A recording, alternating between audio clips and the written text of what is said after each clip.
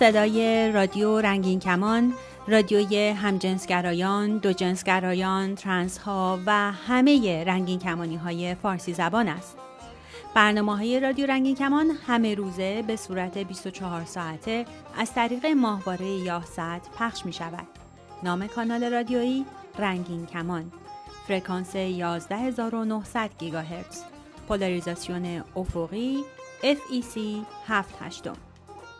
این برنامه ها به صورت 24 ساعته از طریق اپلیکیشن های موبایل رادیو رنگین کمان، وبسایت رادیو رنگین کمان .com و اپلیکیشن تیونین رادیو هم قابل دریافت است.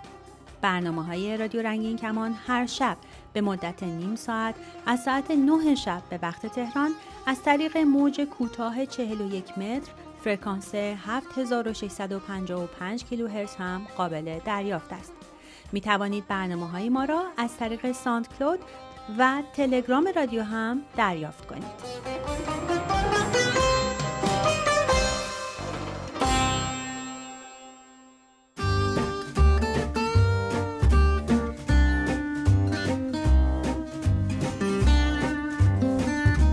سلام دوستای عزیزم، به خونه رنگین کمانیتون خوش اومدید.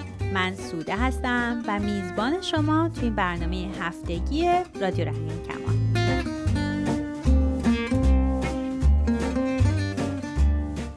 خوبین؟ خوشین؟ سلامتین؟ سرحالین؟ چای میل دارین یا قهوه؟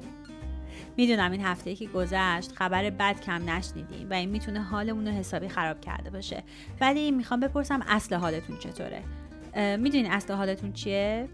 اون حس درونیتون که موجب میشه حرکت کنین، زندگی رو بسازین، با سختیاش روبرو بشین، عاشق بشین، دوستی کنین. حتی اون حس درونی که یه لحظه که توی تاکسی یا اتوبوس نشستین، گلکاریای توی باغچه کنار خیابون رو میبینین و لبخند روی لباتون میاره. این هفته که گذشت توی تهران بارون اومد، بعضی جاهای دیگه ایران برف اومد، جنوب هم که آفتابی بود. بعضی شهرها هم که همچنان مشکل آلودگی هوا داشتن، اما هیچ کدوم از اینا اصل حالتون رو نباید خراب کنه. میدونین هر کدوم از ماها هر لحظه چند تا انتخاب داریم. مثلا یه انتخاب بین شادی یا غم، یه انتخاب بین بی حرکتی یا حرکت، یکی بین ایجاد تغییر یا منفعل بودن و بی اثر بودن. من فکر میکنم هر کدوممون بیشتر از هر چیزی داریم برای خودمون زندگی میکنیم. حتی اونایی که بهشون میگیم برای دیگران دارن زندگی میکنن هم باز آخر سر دارن برای خودشون زندگی میکنن. فقط فرقش اینه که متاسفانه یکی از مهمترین معیارهای آرامش و شادیشون تایید و پسند دیگرانه که خب معمولا هم هیچ وقت به دست نمیاد. خب من این هفته میخوام از هفته پیش خودم براتون بگم. هفته پیش با نیما صحبت کردیم و گپ زدیم. همون شبم فکر میکنم گفتم که این روزا خیلی دارم کار میکنم. واقعیتش هم اینه که تو این 2 هفته اخیر حداقل روزی 15-16 ساعت کار کردم و تازه هفته هم که گذشت 38 ساله شدم. روز تولدم برام یکی از بهترین و البته پرکارترین تولدهای زندگیم بود. یعنی یادم نمیاد که روز تولد دیگه توی زندگیم بوده باشه که من اینقدر هم کار کرده باشم. دوشنبه شب حسابی بدحال بودم. راستش فکر میکنم به خاطر خستگی زیاد از کار بود و یه سفری هم داشتم. حسابی خسته بودم، افتادم توی تخت و خب مجبور شدم برنامه ریزیامو یه کمی عوض بکنم و راستش هنوزم عقبم از کاری که بعد انجام میدادم. صبح روز سه‌شنبه، روز تولدم، طبق معمول ساعت 6 صبح بیدار شدم، رفتم سر کار برای اینکه بتونم سر ساعت برم پیش مشاورم. خب فکر کنم دیگه اون کسایی که منو خیلی وقت میشناسن میدونن که من از اون دست آدماییم که سلامت روان برام خیلی مهمه. اصلا فارغ از شغلم توی دنیایی که هر روز پر از این اخبار ناجوره و هر روز یه حمله‌ای به زنان، به جامعه رنگین کمانی، به افراد مختلف به خاطر نژادهای مختلفشون میشه و اینا همه چیزایی که من حساسم روشون و شغلم رو هم برای مبارزه با این تبعیض‌ها انتخاب کردم. خلاصه که توی همه این هیری ویریا هیچ وقت قرارامو با روانشناسم عقب نمیندازم. راستش من میدونم که یه تراپی خوب مثل یه چراغ عمل میکنه، راههای اومده حتی اون لحظه و حتی پیش روم رو بهم نشون میده و منم میتونم با دانش بیشتری خودم رو بشناسم، راههای جلوم رو ببینم و انتخابشون بکنم. برنامه‌های رها رو هم هیچ وقت از دست نمیدم. بهتون پیشنهاد میکنم که برنامه رها روانشناس مهربون و اهل دانش رادیو رنگین کمان رو گوش کنید، در کنار بقیه برنامه‌های رادیو رنگین کمان. البته راستی اینجا یادم اومد که براتون تعریف کنم که وقتی که داشتم رفتم پیش روانشناسم براش یه دونه گل کوچولو بردم، یه گل سیکلمه کوچولو بردم. اون روز خیلی پر بودم از حس عشق ورزی و حس سپاسگزاری. حالا براتون تعریف میکنم. از پیش روانشناسم که اومدم بیرون، سر را داشتم راه میرفتم. یه مسیر کوتاهی بود تا برسم به محل کارم. همینطور داشتم درخت‌ها رو نگاه می‌کردم، این برگایی که رنگ و رنگ شدن، یه سریشون هنوز سبزن، یه سریشون نارنجی ان، زردن، یه سری برگا خشک شدن افتادن روی زمین. خیلی صحنه زیبایی بود. شاید مثلا جلوم مثلا 20 تا درخت بود ولی خیلی قشنگ بودن. کنار پیاده رو هم که ترافیک ماشینا بود، وسط روز کاری شنبه، وسط هفته بود، حسابی شلوغ پلوغ بود ولی من تو دنیای خودم بودم. همینطور داشتم راه میرفتم، یه هوششم خورد به یه عدد 8 پلاستیکی که افتاده بود روی زمین، لابلای برگا هم افتاده بود. اینو که دیدم، این عدد 8 رو که دیدم خندم گرفت.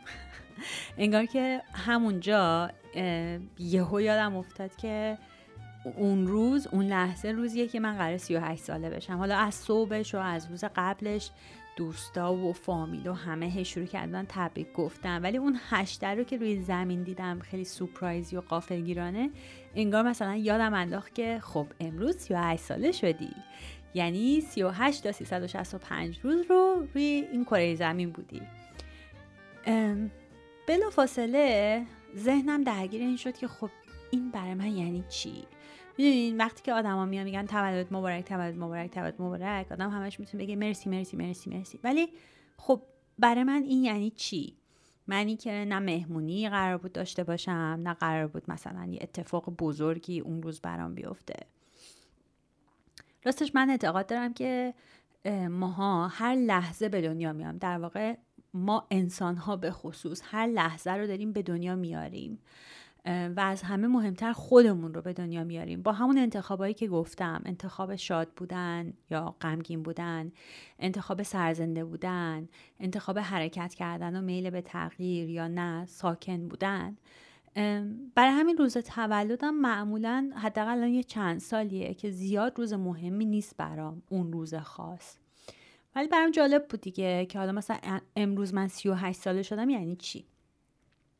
حالا بذارین یه موسیقی گوش بدیم، برگردیم تا براتون تعریف کنم که سر نهار چی شد. دلم میتپه واسه من تو رو فقط میخوام تا آخر این دنیا با به پای تو میام.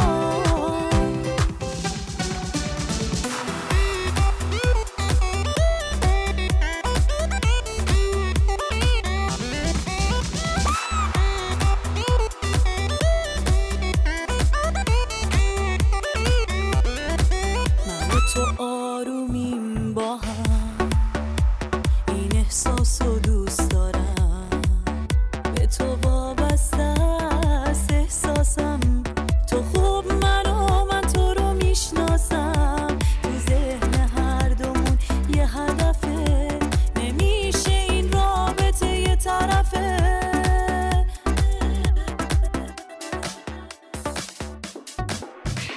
دلم میتپه واسه من تو رو فقط میخوام تا آخر این دنیا با به پای تو میام. دلم میتپه واسه من تو رو فقط میخوام تا آخر این دنیا با به پای تو میام. راستش نهار رو با یارم توی یه رستوران گیاهی جمع و جور که سر جمع 5 تا صندلی و 2 تا میز بیشتر توش نیست با هم دیگه خوردیم. من اون رستوران خیلی دوست دارم چون معمولا غذاهاش خیلی خوشمزه است و خیلی هم سالمه و خب منم که گیاهخوارم جزیم بهتر که یه رستورانی باشه که همه انتخابایی که دارم گیاهی باشه و من درگیری نباشم که چه چیزی الان گیاهیه چه چیزی ویگانه، من چی رو میتونم بخورم. خلاصی که 2 لازانیا سفارش دادیم، لازانیا گیاهی و خیلی هم خوشمزه بود و بهمون چسبید، جای همتون خالی. البته فکر کنم جا نمیشدیم و اصلا به اون مقدار که همه ما اونجا جمع بشیم غذا نداشتن. خلاصه نشستیم و غذا رو داشتیم میخوردیم و من داشتم برای پارتنرم تعریف میکردم که آره این عدد 8 رو دیدم و اونم خیلی تعجب کرد که من یهو همینطوری تو این هیری بیری یه عدد 8 پیدا کردم. خب پارتنرم از من بزرگتره و اون تجربه 38 ساله بودن رو داشته. شروع کرد برام یکم تعریف کردن که وقتی 38 ساله بوده چطوری شده. خلاصی که ما تصمیم گرفتیم همونجا یه دسر سفارش بدیم. دسر خیلی خوشمزه و خوشگلی داشت. یه شمع بذاریم روش و من یه آرزویی بکنم به این مناسبت 38 ساله شدن و یه شمی فوت کنم و خلاصه مراسم تولد بازی رو اینطوری به جا بیاریم. اما شم نداشتیم که چون آمادگی نداشتیم، وسط روز کاریمون بود، اصلا قرار نبود که همچین اتفاقی بیفته. خلاصه من ساعت رو نگاه کردم، برنامه‌ریزی کردم که کی برمیگردم سر کارم، کدوم کارو چطور میکنم، یه چند تا تلفن زدم و پا شدم رفتم شم پیدا کنم. حالا این محلم یکی از این محله‌های قدیمی پاریس که همه کوچه‌های تنگه و مثلا سوپرمارکت و مغازه‌ای که تو شم باشه نیست. یعنی سوپرمارکت هست ولی خب شم یه چیز مثلا نایاب میتونستم بگم که اونجاست. گفتم میرم یه شم 3 برمیدارم با یه شم 8، خیلی راحت. ولی همین که داشتم اینطوری فکر کنم باز بین عددا فکر کردم. خب 38 سالگی دقیقاً بین 35 سالگی تا 40 سالگیه. 40 سالگی هم خیلی مفهوم ویژه‌ای داره توی خیلی از فرهنگ‌ها، مخصوصا فرهنگ ایرانی یا حتی افغان. از خودم پرسیدم، فکر می‌کردم 38 سالگی چه شکلی باشم یا مثلا کجا باشم، شغلم چی باشه، چه می‌دونم درآمدم چقدر باشه، خونه زندگیم چطوری باشه، اصلا کجای دنیا زندگی کنم. راستش یادم نمیومد، هنوزم یادم نمیاد که هیچ وقت برای 38 سالگی برنامه‌ریزی داشته بوده باشم. یادمه که یه وقتی توی زندگیم برای هر دهه یه هدفی مشخص کرده بودم. مثلا میگفتم دهه 20 تا 30 سالگی فقط تحصیلاتم ادامه میدم، دانشگاه میرم، دکترامو میخونم. دهه 30 سالگی یه شغل ثابت خواهم داشت. دهه 40 سالگی حتما کلی سفر میکنم. دهه 50 سالگی آماده میشم برای بازنشستگی. اما از همون دهه 20 سالگی کلا اون برنامه‌ریزیمو خودم بردم زیر سوال، چون که توی 28 سالگی درسمو ول کردم و خیلی حرفه‌ای وارد بازار کار شدم و خب خیلی هم موفق شدم و فکر می‌کردم که اون موقع دیگه بیشتر از این نمیخوام تحصیلات داشته باشم. بعد که دیگه شروع کردم دوباره برگردم به دانشگاه اینا، دوباره اون اهدافم رو عوض کردم و فکر می‌کنم همون موقع بود که به نتیجه رسیدم که عزیزم من اهل این نیستم که برنامه‌های طولانی مدت مثلا 40 تا 43 سالگی این کار رو خواهم کرد. من اهل این برنامه‌ها نیستم. برام مهمه که هر لحظه آزاد باشم، رها باشم، بتونم کاریو که میخوام بکنم. و خب این کاریم که میخوام بکنم سالهای سال هی عوض شده. شغلای مختلف داشتم، تحصیلات توی رشته‌های مختلف داشتم، خودم چقدر عوض شدم. میتونم بگم هر کتابی که خوندم یه تأثیری توی زندگیم حتما داشته. از اون طرفم که مثلا کسایی که توی اینستاگرام و این طرف اون طرف دنبالم میکنن میبینن که مخصوصا از 30 سالگی به بعد شغلم و سبک زندگیمو یه جوری انتخاب کردم که خیلی مشغول سفر بودم. خب از خودم میتونم بپرسم که آیا من در این 38 سالگی آدم شکست خوردم؟ چون که مثلا تا 20 تا 30 سالگی درس نخوندم، مثلا دکترامو تمام نکردم، یا از 30 سالگی تا 40 سالگی یه کار ثابت نداشتم، یه درآمد ثابت نداشتم. خب نه، من اصلا خودم یادم شکست خورده نمیدونم. چه میدونم، ممکنه یه کسی که جای من باشه یا حتی خود من از نظر والدینم، از نظر فامیلام، از نظر خیلی از دوستای قدیمیم آدمی کله شقی باشم. آدمی باشم که دنبال ثابت بودن نیست و هر دفعه ممکنه یه شغلی داشته باشه که ممکنه ماه دیگه درآمدی نداشته باشه. اما از نظر خودم من یه آدم خیلی خوشحال و راضیم، چون این شانس رو داشتم، یا بهتر بگم که این شانس رو به خودم دادم که به صدای درونی خودم گوش کنم و ببینم از چی لذت میبرم. حتی شده بعضی وقتا آهسته تر و بی سر و صداتر دنبال آرزوهام و اون چیزی که برای ساخته شدم باشم، اما همیشه بالاخره تو زندگیم یک کاری که بهم انرژی میده رو دنبال کردم.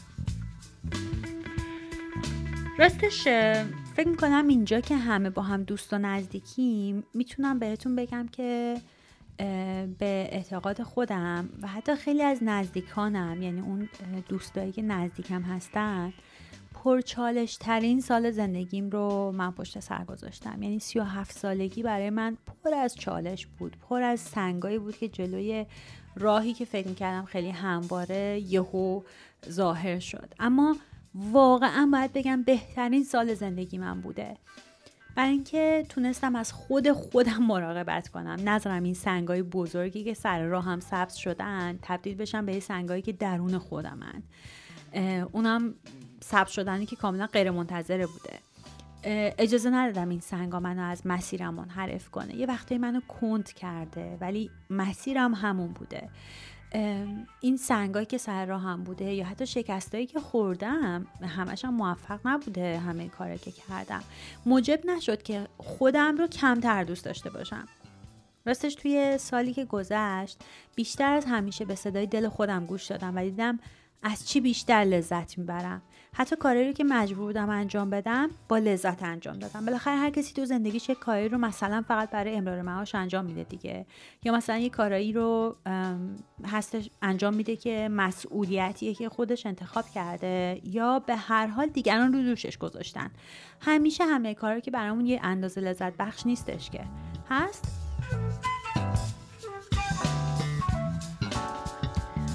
خلاصه من زیاد نمیخوام براتون حرف بزنم. رسیدم یه جایی که میتونستم شمع بخرم. یادتونه داشتم رفتم شمع بخرم که بذاریم روی یکی از این دسرها که من شمع رو فوت کنم و یه آرزویی بکنم. اما از این شمعای عددی نداشتن، از این شمعی که مثلا یه عدد 3 باشه و یه عدد 8. فقط میتونستم از این شمع دونه یا بردارم. خیلی هم جالبه که اونجا وایسادم نگاه کردم دیدم یا صورتیه یا آبیه و اصلا بنفش مثلا نداشت، رنگی که صورتی نباشه آبی نباشه نداشت. بالاخره یه شمعی پیدا کردم. حالا اینکه چند تا شمع بردارم، 38 تا شمع که نمیتونستم بردارم. تازه اگه 38 تا شمع هم داشته باشم آخه روی کدوم دسری توی اون رستوران جا میشد؟ واقعا روی هیچ کدومشون. راستش فرانسوی‌ها یه رسمی دارن که شمعای تولدشون رو نگه می‌دارن. حالا منم نمیدونم آخر سر با این شمعای تولد چی کار میکنن، اما اون لحظه فکرم اصلا من این شمع 28 سالگیم کجاست. میدونی خیلی فلسفی شده بودم اون روز. اصلا تولد 28 سالگیم کجا بودم، با کیا جشن گرفتم، نه یادم اومد و نه همین الان یادم میاد که تولد 28 سالگیم کجا بودم. ببخشید من خیلی دارم توپق میزنم توی حرف زدم، ولی خب گپ دوستان است دیگه. خلاصه که بالاخره یه شمع رفت روی یه کیک کوچیک و با آرزوی صلح درونی برای هممون فوت شد و منم برگشتم سر کارم. اما این فکر که گذشته و آینده و این عدد 38 برای من یعنی چی ولم نکرد. مخصوصا که اینقدر مهربونی نصیبم شده بود که موبایلم رو سر کارم خاموش کردم که بتونم با تمرکز بیشتری کارم رو انجام بدم. وقتی از سر کار برمیگشتم خونه دیگه ستاره ها در اومده بودن و اینجا بود که اتفاق خیلی خیلی مهم افتاد. همینجوری داشتم ستاره ها رو نگاه میکردم و زیر لب یه چیزایی میخوندم. تو خواب وقت سحر شهزادی زرین کمر نشسته بر اسب سفید می اومد از کوه و کمر میرفت و آتش به دلم میزد نگاهش میرفت و آتش به دلم میزد نگاهش کاشکی دلم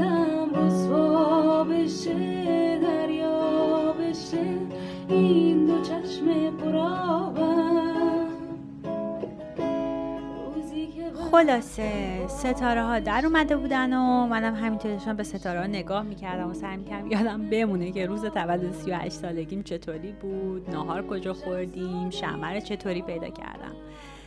همین که داشتم ستاره رو نگاه میکردم یهو یاد یکی از گفته های یکی از دانشمندای خیلی خیلی خیلی قدیمی که اصلا فکر کنم پیش از دوران گالیله بوده افتادم. این که ستاره‌ای که ما الان داریم میبینیم سالها پیش درخشیده و ما تازه الان داریم میبینیمش. این همون جایی بود که ما سرعت نور رو کشف کردیم با عنوان بشر. حالا اون لحظه برای من انگار که مثلا من یه چیزی کشف کردم، انقدر شیرین بود. این ستارهایی که الان داریم توی آسمون میبینیم خیلی هاشون یا اصلا بگیم چند تاشون که ما داریم نگاهشون میکنیم شاید اصلا وجود نداشته باشن و ما اینقدر مشغول زندگیامون هستیم و به نظرمون همیشه این میلیون ها ستاره توی آسمون هستن که فکر میکنیم همیشه این ستاره ها بودن، همیشه هم خواهند بود. مثل همین خورشید، این ستاره‌ای که هر روز داره روزای ما رو اصلا معنی روز بهش میده. خب ما میدونیم که خورشید هست، ما مطمئنیم که خورشید هنوز هست، اما به نظر من گذشته هم مثل یکی از اون ستاره هایی که الان که داریم با هم حرف میزنیم، همین الان که داریم توی آسمون نگاه میکنیم، هر جای دنیا که هستیم و اگه شب میتونیم ستاره ها رو ببینیم، نیستن و وجود خارجی ندارن، فقط نورشون از میلیون ها سال نوری دورتر تازه داره الان به همون میرسه. مثل گذشته میمونه، مثل یه سفر توی زمان میمونه. راستش اون لحظه این کشفی که کردم برای خودم این بود که خب اصلا چه فرقی داره که من تولد فلان سال زندگیم رو کجا بودم، چند نفر مهمون داشتم، کیکم چه شکلی بوده، اصلا چی بوده، چی شده، کادو چی گرفتم. همه این حرفایی که ممکنه برای روز تولد آدم مهم باشه، مهم برای من همین لحظه حاله، همین الان که دارم با شما حرف میزنم و همین الان اون روز که ممکنه چند سال دیگه یا همین سال دیگه یادم نیاد. همین الان که دارم براتون تعریف میکنم مطمئنم خیلی از جزئیات یادم نمیاد. میدونین امروز که دارم باهاتون حرف میزنم آینده‌ای که من اون روز ازش خبر نداشتم. آینده چیه؟ جز یه سری آرزو و هدف و برنامه‌ریزی که ممکنه انجام بشه یا نشه. وقتی هر لحظه میتونیم با عشق به خودمون، با محبت، با شفقت نسبت به خودمون و دوست داشتن خودمون زندگی کنیم، چرا باید بذاریم دیگران اون حال درونیمون رو خراب کنن؟ آدما و سیستم هایی که ممکنه ما رو مورد تبعیض قرار بدن همیشه وجود دارن، همیشه هم وجود داشتن، فقط قدرتشون کم و زیاد شده. ولی دنیای ما تا رسیدن به برابری کامل راه خیلی خیلی طولانی داره. پس مهمترین وظیفه من به عنوان انسان، به عنوان یه رنگین کمانی، مراقبت از این خونه رنگین کمانی دلمه که بتونه برای مبارزه، مقابله یا مواجهه با دنیای پردردسر امروزی توان داشته باشه، بتونه بهترین کار رو انتخاب کنه و اون کار رو به بهترین نحو انجام بده و هر لحظه بتونه خودش رو نگاه بکنه و شاید استراتژیش رو عوض بکنه. شاید امروز یه روزی باشه برای راه انداختن یه پتیشن یا یه تومار. شاید امروز یه روزی باشه برای اینکه توی خیابون شعار بنویسیم. شاید امروز یه روزی باشه برای اینکه با دوستمون راجع به رنگین کمانی بودن صحبت کنیم. اما تا وقتی که دلمون گرم نباشه، زیر پامون قرص نباشه و بدونیم که حق ماست که عاشق خودمون باشیم، حق ماست که از این زندگی لذت ببریم و حق ماست که هر لحظه عشق رو انتخاب کنیم، هیچ کدوم از این کار رو نمیتونیم انجام بدیم.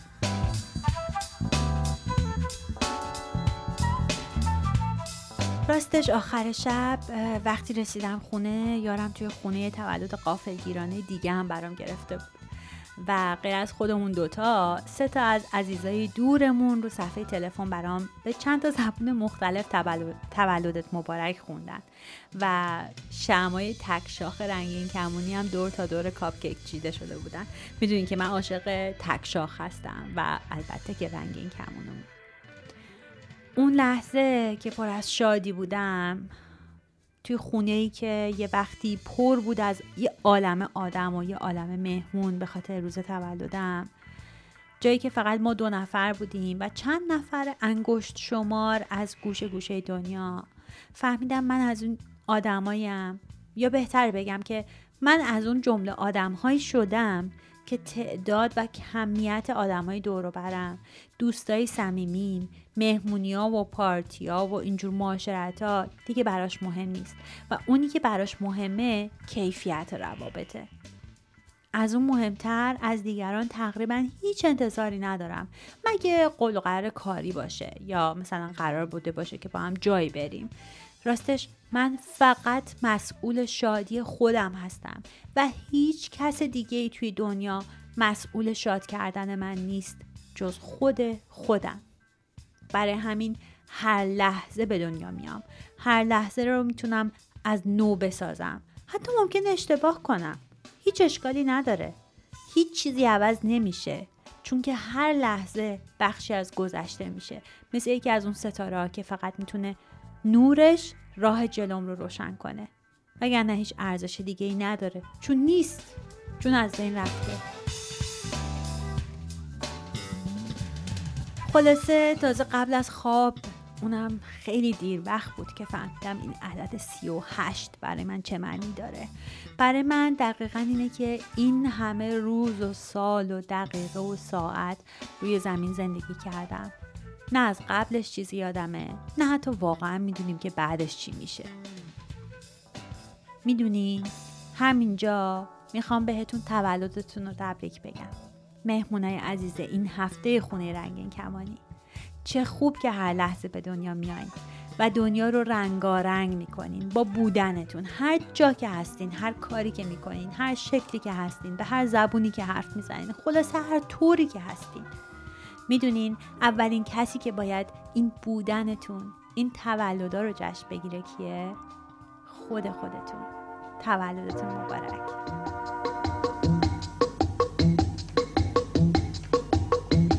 مبارک مبارک تولدت مبارک، مبارک مبارک تولدت مبارک، مبارک مبارک تولدت مبارک، مبارک مبارک تولدت مبارک. لبت شاد و دلت خوش چو گل پرخنده باشی، بیا شمع رو فوت کن که 100 سال زنده باشی. مبارک مبارک تولدت مبارک، مبارک مبارک تولدت مبارک.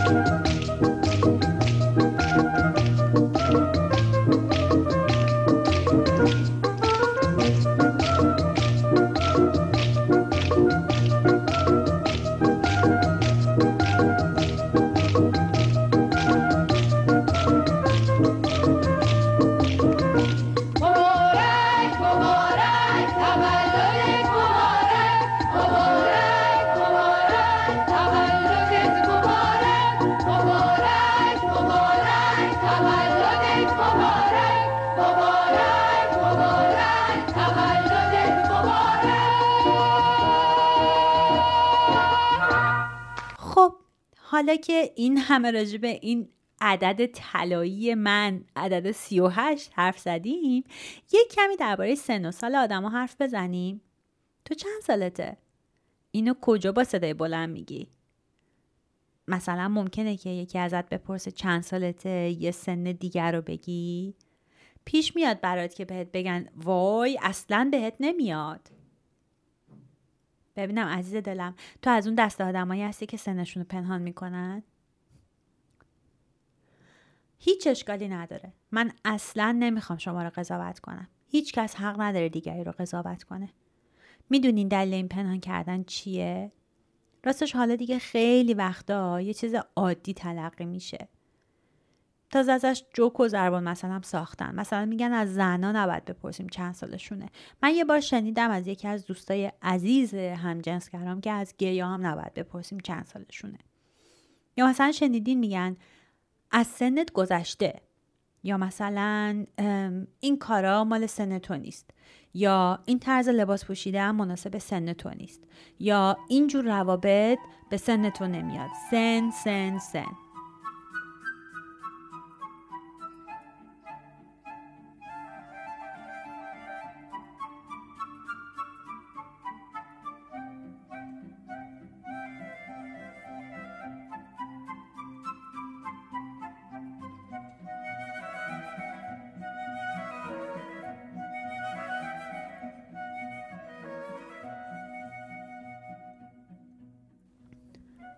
اینا همه نشون دهنده یه تفکر کلیشه‌ای درباره سنه. مثلا خیلی پیش اومده که به من میگن بهت نمیاد 38 ساله باشی. خب یعنی توی ذهن عموم مردم یه نفری که مثلا ممکنه زن تلقی بشه توی 38 سالگی باید یه جور دیگه‌ای باشه که من نیستم. مثلا سرحال‌تر باشه یا افتاده تر باشه، شادتر باشه یا اصولا غمگین تر باشه، کمتر بخنده یا بیشتر بخنده، پوستش اینطوری باشه یا اونطوری باشه، اینطوری لباس بپوشه یا اونطوری لباس بپوشه و این که ما یه نفر و اول از همه خودمون رو به خاطر سن و سال قضاوت کنیم نشون دهنده اینه که چقدر اسیر این کلیشه ها شدیم که همه جا هست. تا حالا دیدین مدل های لباس سنشون زیادتر باشه از اون چیزی که همیشه میبینیم، مثلا بیشتر از 20 سال 30 سال باشن؟ اگر همین مدل ها هستن برای سنهای خودشون اون لباس ها رو پوشیدن. خب چرا؟ لباس که لباسه. میدونین توی خانواده رنگین کمانی ما، بین شما مهمونای عزیز این خونه رنگین کمانی، آدما از هر سنی هستن. وقتی نوبت به افراد با سنای بالاتر میرسه تبعیض‌ها یه رنگ دیگه‌ای میگیره. هر آدمی، هر موجودی لایق عشق ورزی و عاشقی و رابطه سالم داشتنه و هیچ چیز از جمله سن آدم ها نباید موجب بشه که آرزوها از دست رفته تلقی بشن یا رفتارهایی مثل طرز آرایش و لباس پوشیدن زشت یا ناپسند باشن. خب معلومه که به دست اومدن هر آرزویی تلاش میخواد و یه شرایطی باید مهیا باشه. مثلا من میتونم آرزو داشته باشم که یه شب روی مریخ با یارم شام بخورم. خب راستشو بخواین این آرزو برای من فقط یه جوک خنده داره، چون میدونم هنوز روی زمین خیلی جاهای ندیده دارم که دوست دارم کشفشون کنم. من آدم زمینیم. اما اگه یه فضانورد که شغلش و تجربهش اینه این رو بگه، هیچ کس تعجب نمیکنه. میدونین این پرسش که یه زن چند سالشه خیلی وقتا با یه عالم پیش داوری و پیشفرض به خصوص درباره باید نبایدهای جنسی اون سن مطرح میشه، حتی توی ذهنمون. من کاملا قبول دارم که سن آدما، مخصوصا برای ماها که از ایران یا افغانستان اومدیم یا تو اون کشور به دنیا اومدیم و بزرگ شدیم و شاید مهاجرت کردیم، نشون میده که چه تجربه زیسته‌ای از زندگی داریم. مثلا شاید برای خیلی عجیب باشه که من دوران ممنوعیت پوشیدن جوراب سفید توی مدرسه‌های ایران رو یادمه، یا مثلا میدونم همسنای من دوران طالبان رو توی افغانستان خیلی خوب یادشونه.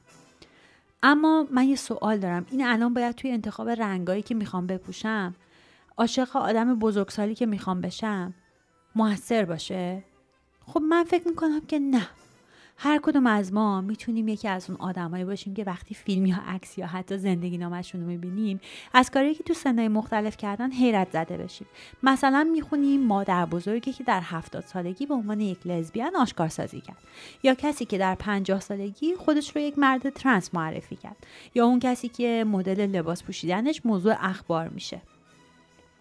همه این افراد یه چیز مشترک دارن که اتفاقا ما هم داریمش: حال درونی شاد.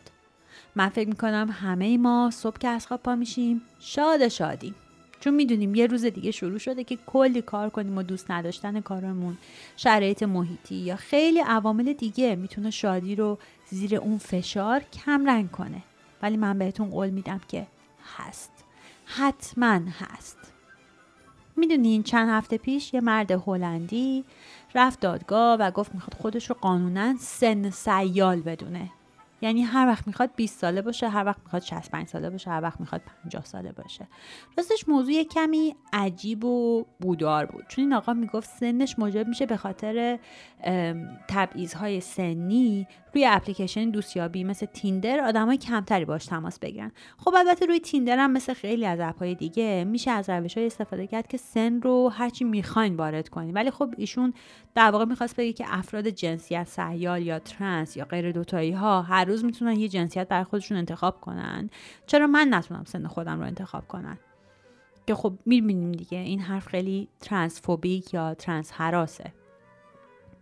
متاسفانه خیلی وقتا ترس و هراس درونی ما از جور دیگری بودن، اون جوری که جامعه از ما انتظار داره، موجب میشه که کارهای عجیب غریب اینجوری هم بکنیم.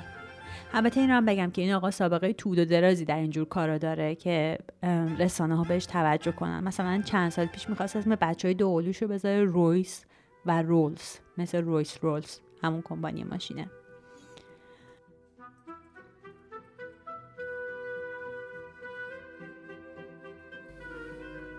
خب این دفعه خیلی در مورد سن و سال حرف زدیم به بهانه تولد یکی از رنگین کمانی ها، یا بهتر بگم زدم.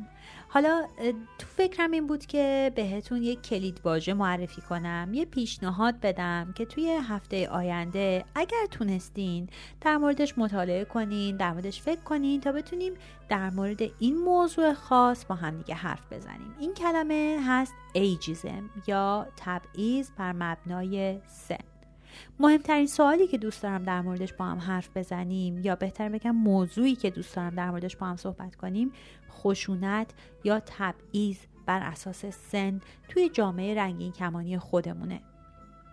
منتظرتون هستم تا هفته آینده بازم میزبان شما باشم توی خونه رنگین کمانیمون در رادیو رنگین کمان که درش به روی همه بازه، از هر سنی، با هر لهجه‌ای، با هر زبانی، با هر نژادی، با هر قومیتی، با هر جنسیتی، با هر گرایش جنسی و هر رفتار جنسی. مراقب خودتون باشین. دوستتون دارم. خودتون رو دوست داشته باشین.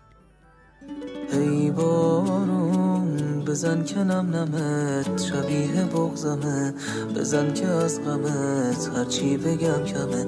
ای بارون بزن که خیز شم، بذار مریض شم، شاید بفهمه باز براش عزیز شم. ای بارون بزن که فاصلم زیاده بان، گذاشته رفته اون که دنیا بود. هی با این هی با اون، ببار اگه نباری گریه میکنم، منو که میشناسی ول میکنم. یکی جواب این سوالمو بده، چطور بدون زندگی کنم. ببار اگه نباری گریه میکنم، منو که میشناسی ول میکنم. یکی جواب این سوالمو بده، چطور بدون زندگی کنم.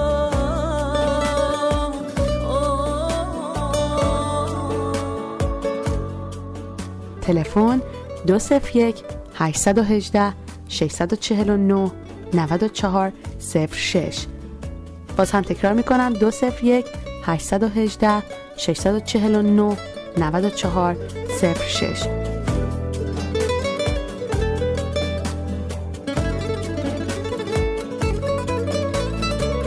مگه میشه انقدر عاشق شد، مگه میشه انقدر از دست رفت، دل من به خاطرش 100 بار تا ته راه بنبست رفت.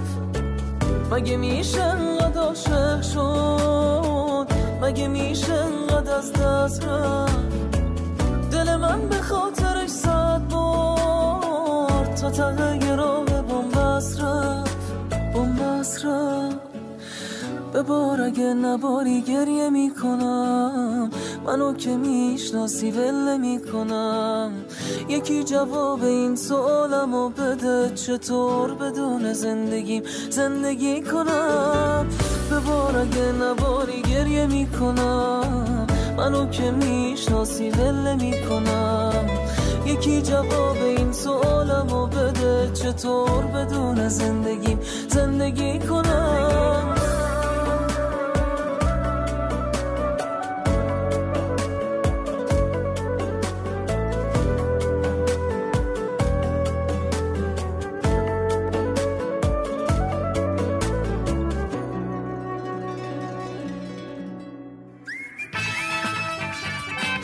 میتوانید از طریق تلگرام سوالات خود را مطرح کنید یا درد دل کنید. شناسه ما در تلگرام رادیو رنگین کمان.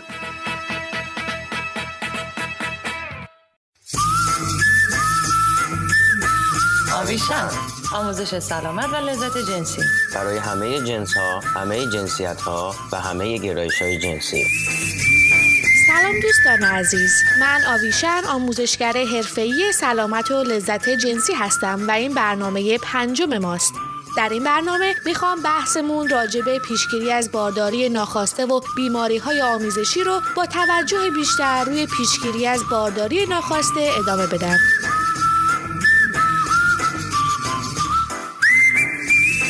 آدرس وبسایت ما avishanx.com. در تلگرام و اینستاگرام و فیسبوک ما را با شناسه X آویشن X پیدا کنید. آدرس ایمیل ما hello@avishanx.com.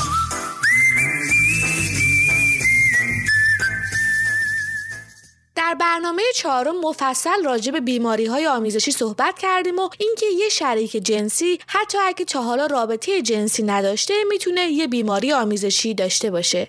پس با استفاده از کاندوم و دیگر روش‌ها و ابزارهای محافظت از خودتون و شریک جنسیتون میتونین احتمال انتقال یا دریافت این نوع بیماری‌ها رو به حداقل برسونین. خب بعضیاتون الان ممکنه بپرسین پس تکلیف زوجایی که ممکنه به طور تک شریکی جنسی با هم رابطه داشته باشن چی میشه؟ تک شریکی جنسی بودن یعنی اینکه هر دوی شما تصمیم گرفتین که فقط با دیگری در رابطه باشین و به فرد مقابلتون کاملا اعتماد دارین که هیچ شریک جنسی دیگه‌ای به جز شما نداره. در این مواقع شما میتونین با هم یه پیوند مایعی داشته باشین که در انگلیسی بهش فلوید باند گفته میشه. پیوند مایعی یعنی اینکه شما از هیچ نوع لوازم پیشگیری از انتقال بیماری‌های آمیزشی استفاده نمی‌کنین چون نگران انتقال بیماری از طریق تماس با مایعات بدن شریک جنسیتون نیستین. در این موارد اگه شما و شریکتون قابلیت باروری دارین ممکنه برای پیشگیری از بارداری ناخواسته از روش‌های پیشگیری از بارداری استفاده کنین. برقراری پیوند مایعی با یه شریک جدید چندین مرحله داره. اول از همه در هر رابطه جنسی جدیدی حتما باید از خودتون و شریکتون محافظت کنین حتی اگه نتیجه آخرین آزمایش هر دوتون منفی بوده. این به خاطر اینه که بعضی ویروس‌ها مثل ویروس HIV ممکنه چندین هفته یا حتی چندین ماه طول بکشه تا در آزمایش خون قابل تشخیص باشن. اگه یکیتون اخیراً آزمایش نداده قبل از برقراری پیوند مایعی حتما باید آزمایش بدین. همینطور سابقه روابط جنسی و آزمایشاتتون رو با هم در میون بذارین. شما میتونین از هم سوالاتی مثل این بپرسین: تا حالا یه بیماری آمیزشی داشتی و معالجش کردی؟ آخرین آزمایشت کی بود و نتایجش چی بود؟ آیا تا حالا توی دهن یا ناحیه تناسلی تبخال یا زخمای زیگیلی داشتی؟ آیا بعد از آزمایش با کسی رابطه جنسی داشتی؟ چطوری از خودت و شریکات در گذشته در برابر بیماری‌های آمیزشی محافظت کردی؟ اگه جواب‌های شریکتون برای شما قابل قبوله و هنوز مایل هستین که ادامه بدین، خوبه تا 3 ماه صبر کنین و با استفاده از کاندوم و دیگر روش‌ها از خودتون محافظت کنین تا اینکه دوباره با هم آزمایش بدین. اگه جواب آزمایش هر دو منفی بود، اون موقع است که میتونین با هم یه پیوند مایعی برقرار کنین. شرط مهم این پیوند اینه که هر دو نفر هیچ گونه رابطه جنسی بدون محافظت با شریک‌های جنسی دیگه نداشته باشن و از خودشون در برابر دیگر روش‌های انتقال بیماری‌های آمیزشی هم مراقبت کنن. بله درسته. شما اگه در روابط آزاد یا موازی و چند شریکی هستین، این خیلی مهمه که از خودتون و همه شریکاتون محافظت کنین. یادتونم نره که همونطور که در برنامه اول گفتیم سکس فقط دخول اندامهای جنسی نیست و بیماری‌های آمیزشی میتونن از طریق سکس دهنی، دخول مقعدی، دخول انگشتان و حتی روش‌های غیر جنسی هم منتقل بشن.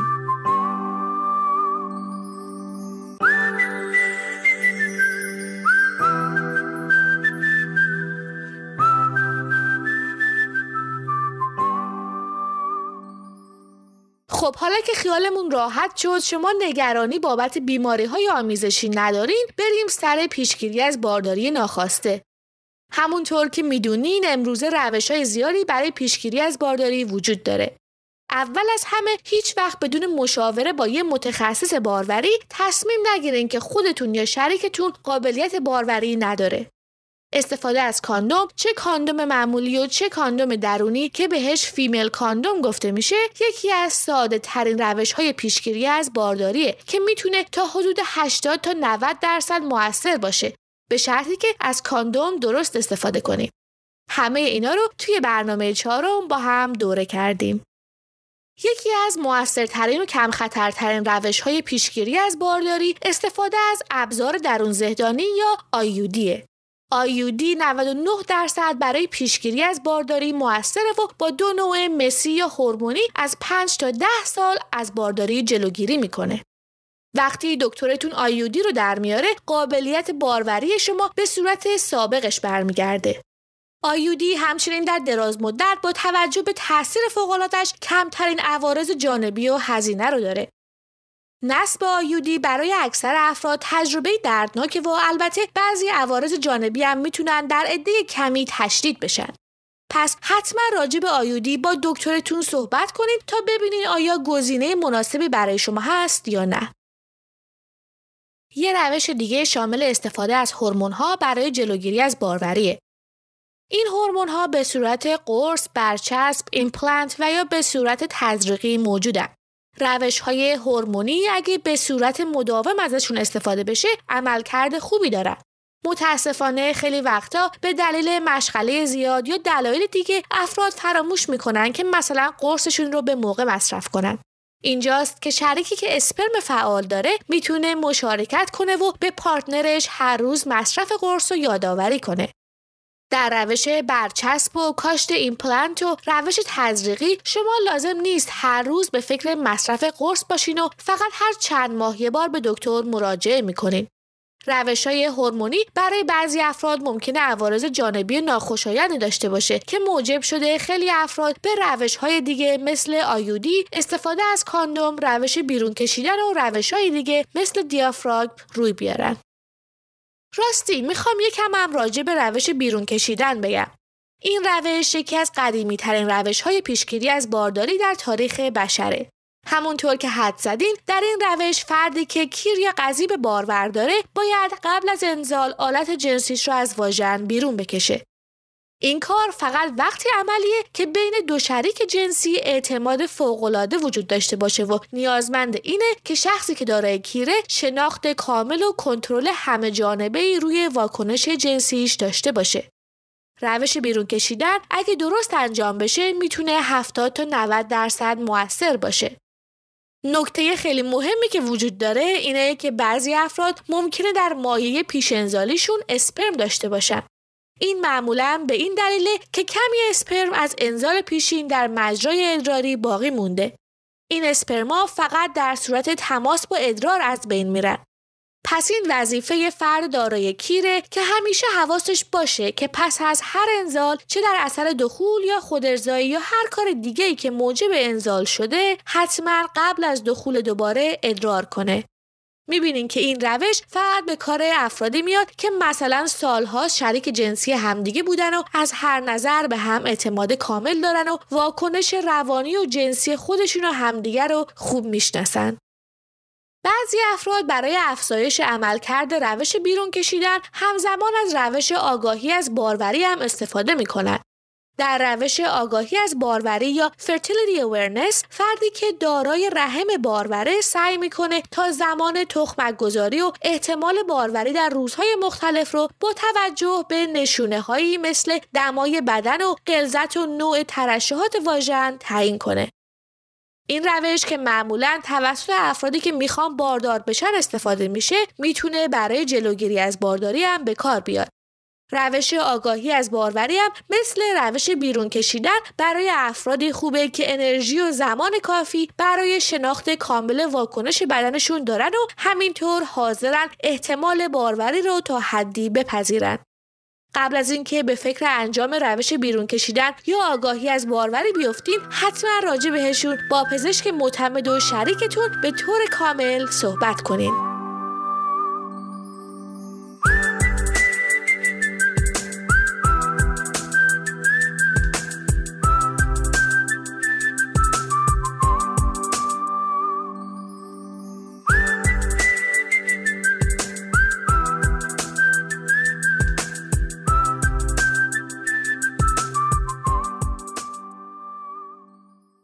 مطمئنم که با روش جراحی عقیم‌سازی دائم یا موقت روی اندام جنسی هم آشنا هستین.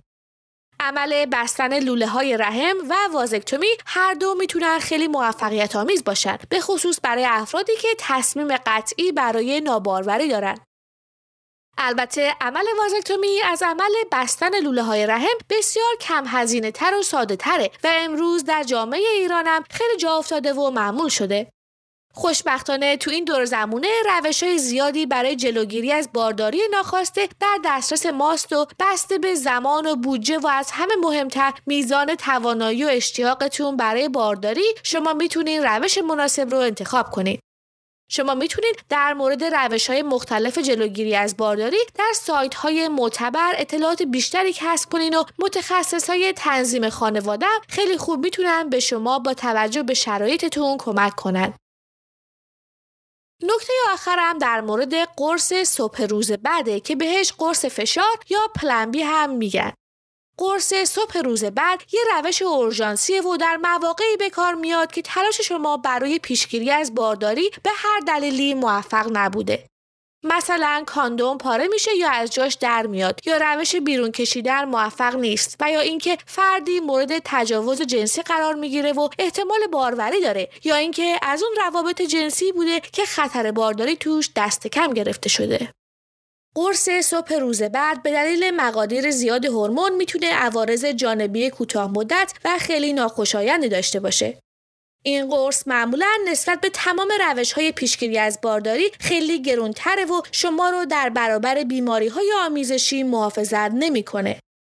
با این وجود من به شما توصیه اکید دارم که همیشه این قرص رو در دسترس داشته باشین، چون وقتی که نیازش دارین باید هر چه زودتر مصرفش کنین. این قرص اگه به موقع مصرف بشه میتونه خیلی موثر باشه، ولی در موارد خیلی کمی هم از بارداری جلوگیری نمی‌کنه. در این مواقع اگه شما به عنوان فرد باردار نمیخواین بارداری رو ادامه بدین، تنها گزینه موجود پایان دادن داوطلبانه به بارداریه که در برنامه 32 آویشن در موردش توضیح میدم. بازم تأکید میکنم که بجز استفاده از کاندوم هیچ کدوم دیگه از روش‌های جلوگیری از بارداری از شما در برابر بیماری‌های آمیزشی محافظت نمیکنن. پس امیدوارم که با رعایت این موارد روابط جنسی لذت بخشی داشته باشید. تا یه برنامه دیگه، روز و شبتون هر جا که هستین پر اشتیاق و دلتون پرذوق.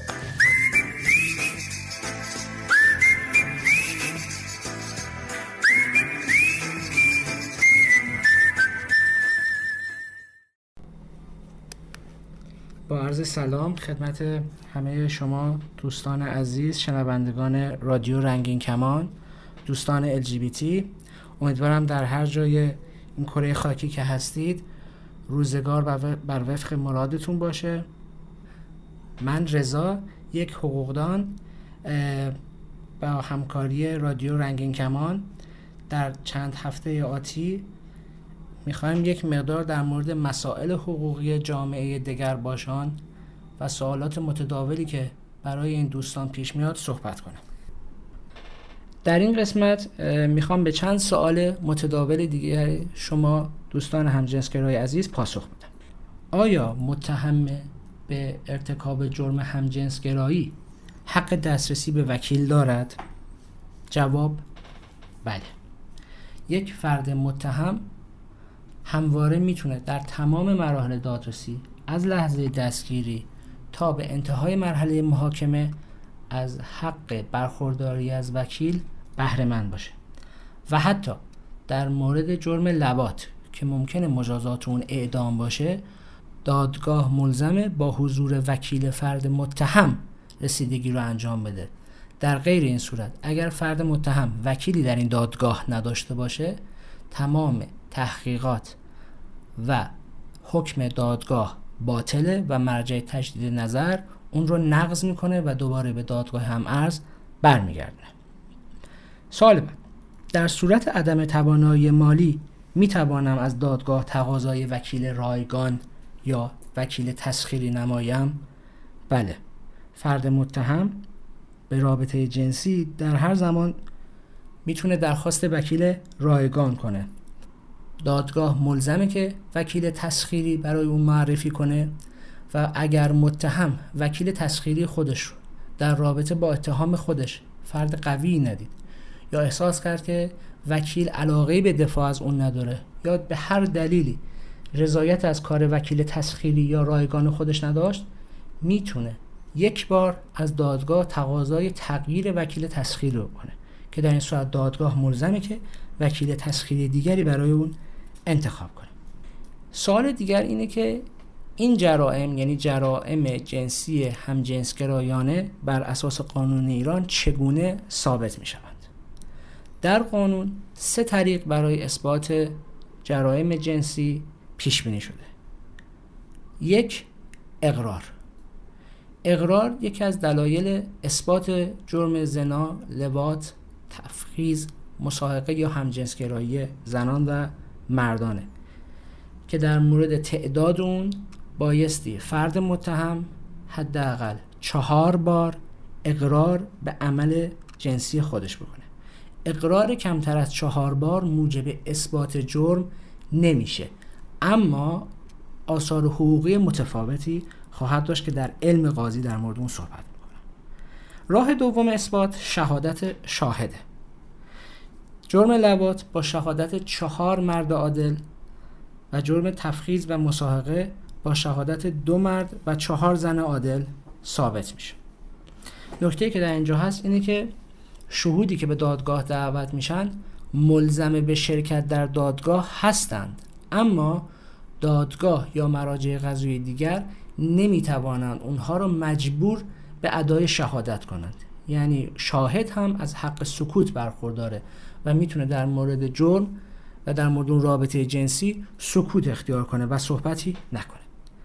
راه سوم اثبات روابط جنسی همجنسگرایانه علم قاضیه. علم قاضی طریقیه که بیشتر کیس های حقوقی همجنسگرایانه از طریق اون ثابت میشن.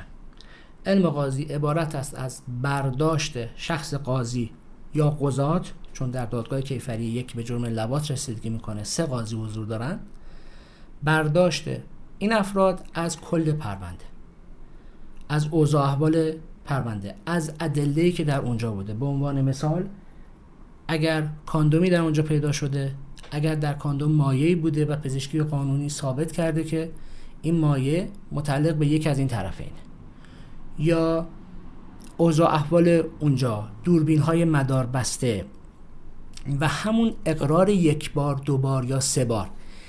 خدمتون عرض کردم اقرار کمتر از 4 بار موجب اثبات این جرائم نمیشه، اما قاضی میتواند در حکم خودش مستند علم قاضی خودش رو همین اقرارها قرار بده، بگه که بر اساس این ادله، این وسایلی که ما پیدا کردیم، گزارش نیروی انتظامی و اقاریر، یعنی اقرارهای خود این افراد، من قاضی یا ما قضات به این نتیجه رسیدیم که این رابطه جنسی اتفاق افتاد.